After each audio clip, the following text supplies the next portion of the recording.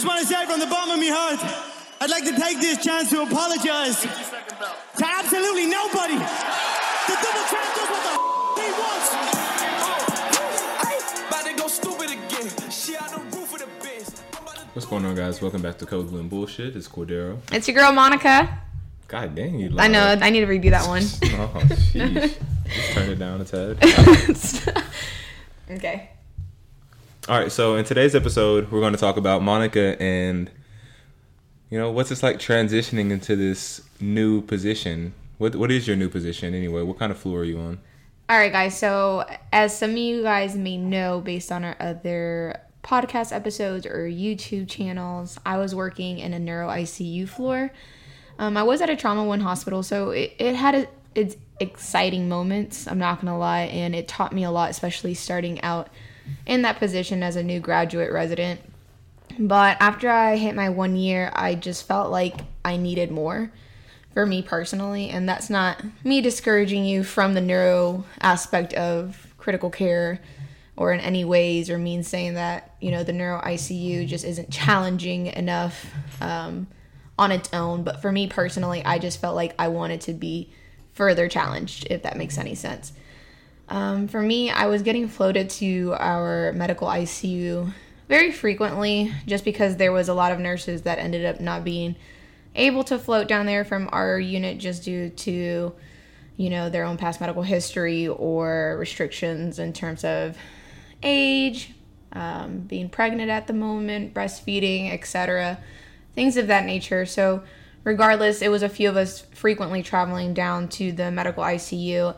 And once I started landing a bunch of trauma patients and just more on the medical aspect of the critical care environment, for me, I felt like, wow, this is something that I crave.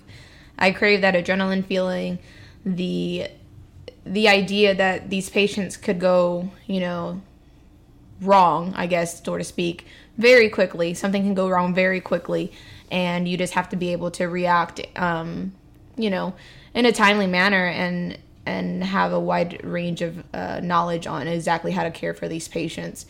And granted, I was new. I didn't really know everything. Every day was a learning experience, and it still is. But once I got, you know, the taste of the medical ICU aspect of the critical care environment based on specialties, I was like, whoa, like, I need to get deeper into this. So I made the decision to transfer on to a different hospital. I loved the hospital that I was at, but some of you new residents and new graduates and nurses know that once you transfer hospitals, you start to get paid a little bit more based on your experience, of course. So I decided to switch hospitals and just dive into a brand new specialty, which is the CV ICU. Now, my floor is called a cardiothoracic and transplant intensive care unit. More or less, it's the CV ICU. It's the same concept. We just frequently land a lot of fresh hearts, fresh cabbages. So that's what we do on that floor. It's been crazy, to say the least. It's been very challenging. Transitioning into a new hospital system has its own challenges. So while trying to figure out how their system works, how their policies work, where things are, who are the doctors, you know, for each specialty that come in, do rounding on your patients, and just how the flow of the environment is there has been a challenge within itself. And then you face the challenge of being in a brand new specialty that you have no idea what you're doing. You're able to maintain, but you're having to grasp this whole new concept of the medications that you're using more frequently and the adverse effects that go along with it. Just kind of, like I said before, the flow of the unit. And I will say that cardiac nurses are pretty badass. Like, the amount of knowledge that these nurses have is amazing. I can say I probably look up to a lot of the nurses on my floor in terms of where I want to be in the next year. They have such a good skill set, such a good knowledge set that when you ask them a question, it's like it immediately spews out of their mouth. There's not any kind of delayed thinking, I guess you could say, that happens. And the unit is notorious for having a bunch of novice nurses. So everyone on the nurse is pretty fresh. But when I'm talking to somebody that's only had, 2 years or a year and a half of experience, and they seem very knowledgeable, That says a lot about the floor and how quickly you're dipped into situations to where you need to learn quickly. So it's definitely cured my craving. I'm good now. So that's where I'm currently at right now, and I can honestly say I am challenged every single day. I come home super exhausted, and there's moments where my days are kind of going slow, and I'm like, something's not right. Am I missing something? My patient's about to crash. But I can honestly say within the first 4 months that I've been there, the few months that I have been there, I have learned maybe double the amount of what I learned within my first year as a new graduate resident. So I feel like for me personally, that speaks volumes. And the unit's very device heavy. Now for Cordero also, I'm not the only person experiencing anything new around this time. I know we've been absent for quite a while, but we're really just trying to tackle on, new units, new goals for the year, and just trying to, reach the best possible versions of ourselves. And Cordero actually took a leap of faith as well and decided to follow the trend of travel nursing. Daryl, why don't you tell us about your travel nursing experience, the craziness, and... Boy, oh boy. First off, don't let Monica cap. Every day isn't challenging. She texted me at like 5 o'clock one day. Oh, I only had one patient all day today. Okay. Oh, my day's been chilled. You know what? But for the most part, 80%, 90% of the time, I'm sure she is challenged. But every day is not a challenge. Honestly, that's the damn lie, because that day I had one patient, they were crashing all day. So don't let him fool you either. Okay? Well, before we get into my deal over here, I want to dive a little bit deeper on you. Okay. What's the biggest culture change you've seen in your past unit and the unit that you're on now? In terms of culture, the hospital that I had came from was extremely diverse. There was a variety of races and background from the nurses that I worked closely to, and even with the physicians as well. Mm-hmm. Coming to this new unit, I think it lacks a little bit of diversity. Me personally, that's, again, everything's my own opinion, but which is a little surprising because they're both within the same metroplex. They're both, trauma one hospitals, deep in downtown. So Right. I was a little surprised at that change. Not that it matters, but sometimes it just makes you feel a little bit more comfortable in your work environment, in terms of just relating to people. The music that you listen to, the lingo that you use, and yeah. Even when it comes to patient care too, whenever you're trying to educate your patient. Me personally, I feel like when I'm talking to a black lady or a black man about their disease process, I feel like they're listening a little bit more. They do. To me. 100%. I mean, me speaking Spanish, I talk to my Spanish-speaking patients, or even they could just be Hispanic, and automatically you see this trust, like this connection. And even with my black patients, like,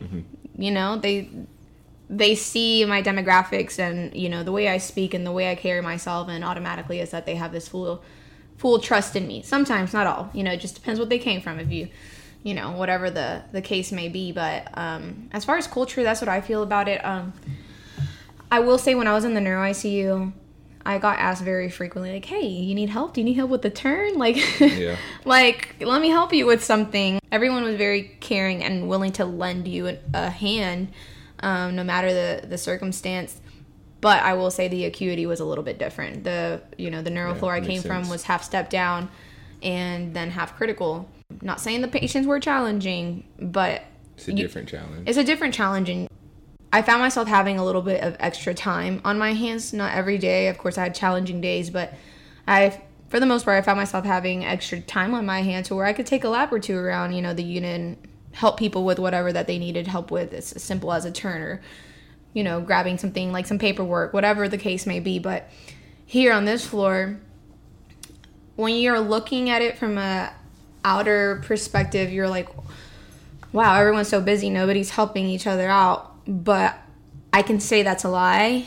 I have 100% support on this floor. I've had plenty of situations already within the short 4 months of patients crashing, almost on been there 4 months already? Yeah. Damn, about fast. Almost on a daily basis that they're crashing, actually. And you usually automatically have somebody at the bedside, another nurse practitioner, There's monitors literally everywhere, and somebody will come and say, Monica, like, are you okay? Like, do you need help? The support is definitely there. What makes it a little bit difficult sometimes is that you have such frequent nurses that it just depends who your pod partners are. If they're, they're at that level to where they know more than you do, to the point that something that you may be missing that you need help with, if that makes any sense. I think that you're saying that pretty much the patients you're taking care of are a little more acute, because you told me that it's more than just the heart that you're dealing with. There's a lot of medical comorbidities that you're also dealing with. But if you just think about it, the heart is the pump to the body. If the heart's not pumping, nothing else is working. Your brain's not going to work if it's not getting the right perfusion.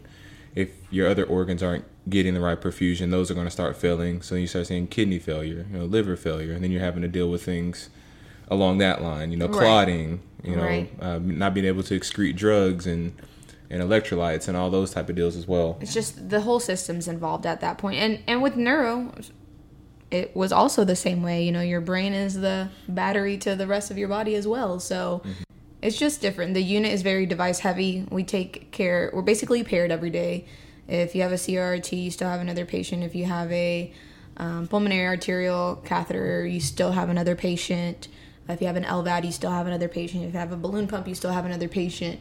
So I think it makes us really strong nurses. Some may say it's a little unsafe. I could agree with that as well. But for the most part, everyone survives, and they take excellent care of their patients. Yeah, you learn to deal with it. It becomes your norm. It does. So, like I said, looking from the outside in, you see everyone so damn busy to where you're just like, dang, where's the teamwork? But when you're in it and you're working and you're by yourself, you're done with your preceptorship and your shadowing experience, it's like you're getting support. You're definitely getting support. We have supervisors that, work at bedside. We have our charge nurses that'll end up taking patients. I think finding a new specialty in the midst of a pandemic is its own challenge within itself. And I think that's just made it a lot harder than it actually needs to be, because I switched specialties because I was wanting that I was wanting that craving of a challenge, and especially cardiovascular. But since COVID, we've been getting surge of MICU patients. So I've been getting a little bit of both. And honestly, I'm super grateful for it, because it's allowed me to just expand my knowledge on how to care for very acute critical care patients, both in the cardiovascular world and the medical ICU world. So it's excellent. That's another thing that you were telling me about that I think is a big change in the culture too. So you said the NPs run the floor. Yes, the NPs. I have never worked with nurse practitioners that are so knowledgeable. And granted, the ones from the neuro ICU floor, I'm not saying that was the case either. I worked with some really great neuro nurse practitioners, but they weren't just involved. They were just kind of a case-by-case basis based on your typical like cranie or your bolt or your just anything that's related in the surgical world as far as neuro. Whereas here, these nurse practitioners live, eat, and breathe CVICU. They're here all the time. I see them, being overworked, working super diligently, and being at the bedside more than one time, more than just seeing them during rounds. And I like it because you have this easy access to support when needed, especially on how frequently these patients crash. So it's different because from where I came from, I had a neurologist who ran the floor, and anything, you had a problem with something, you would go up to him, and he was just in charge of so many people, not just on our unit, but throughout the hospital. Whereas here, these nurse practitioners, they also overlook some other floors once we start transferring patients post-operatively, like day 3, 4, or 5, however the case may be, but they're just there to support you throughout the whole time, and it's amazing. Like, they're great. Cool. Okay, well, it sounds like you're enjoying your floor. I am. It's exhausting. It has, like I said, its daily challenges, but I learned so freaking much. It's making you smarter, which is important. We're able to come home, and I like that you're working on this floor now because we can collaborate a little bit more and talk about things, and you can actually teach me some things. Like, honestly, I'm not the most interested in neuro. Why? It's just sad. Is sad. Neuro's sad. It's depressing. It is, because there's only so much you can do, and then like once a part of your brain is dead, it's it's gone. It's gone. Like it's not coming back. Well, you know what's on that topic, what's just in relation to just this one patient that I had here in the CVICU, I had a patient who had a cabbage, and during the whole process, or they had a valve repair. They had some form of cardiovascular procedure done. Okay, open chest, mid-sternal incision type of deal. Throughout their stay, they ended up throwing like a clot, and they had a stroke. They had an ischemic stroke. And with ischemic strokes, you cause permissive hypertension. But with post-cardiac surgeries, you want to maintain their blood pressure at a certain range. So yeah, that's a slippery slope. So I was just so confused because I was just in such like shock because how are we going to take the best care of this patient if we have such tight parameters to keep, you know, her blood pressure, her MAP on, and we're not perfusing her brain. Yeah. And it was just the saddest case. But like I said, without being a neuro ICU nurse, I would have, you know, never knew anything about permissive hypertension. You know what I mean? Best believe I was up in there doing Q1 neuro checks like a champ. I mean, you can't, when they see a patient hypertensive post cardiac intervention like that, they're stressed. What are you doing? They're stressed. You're going to jack something up. And I think once you, and this is off topic, but once you see like a cardiac surgeon, just how small those sutures are that they put into the they're at bedside, they're saying, well, why is my blood pressure so high? And you're just, they probably don't even see you've been working all day to try to, you know, minimize it, but whatever the case may be. They always seem to come whenever things aren't in order. Oh my God, you know? Yes. It's like they just have a sixth sense, like, oh yeah, let me pop in. Let me pop in there while the nurse is struggling. Okay. Thanks for tuning in, guys. We'll catch up with you next time. All right, peace out, guys. Thanks for tuning in to another episode of Code Blue and Bull. We hope you enjoyed it. Please leave us a rating and review if you haven't already. Send any questions or comments about ICU or nursing life in general to codeblueandbull@gmail.com. We just might feature your question in the next episode. We will continue making dope content by sharing the raw, unfiltered view of the life of nursing. You guys continue to learn, stay strong, resilient, and most importantly, take care of yourself. Until next time, peace.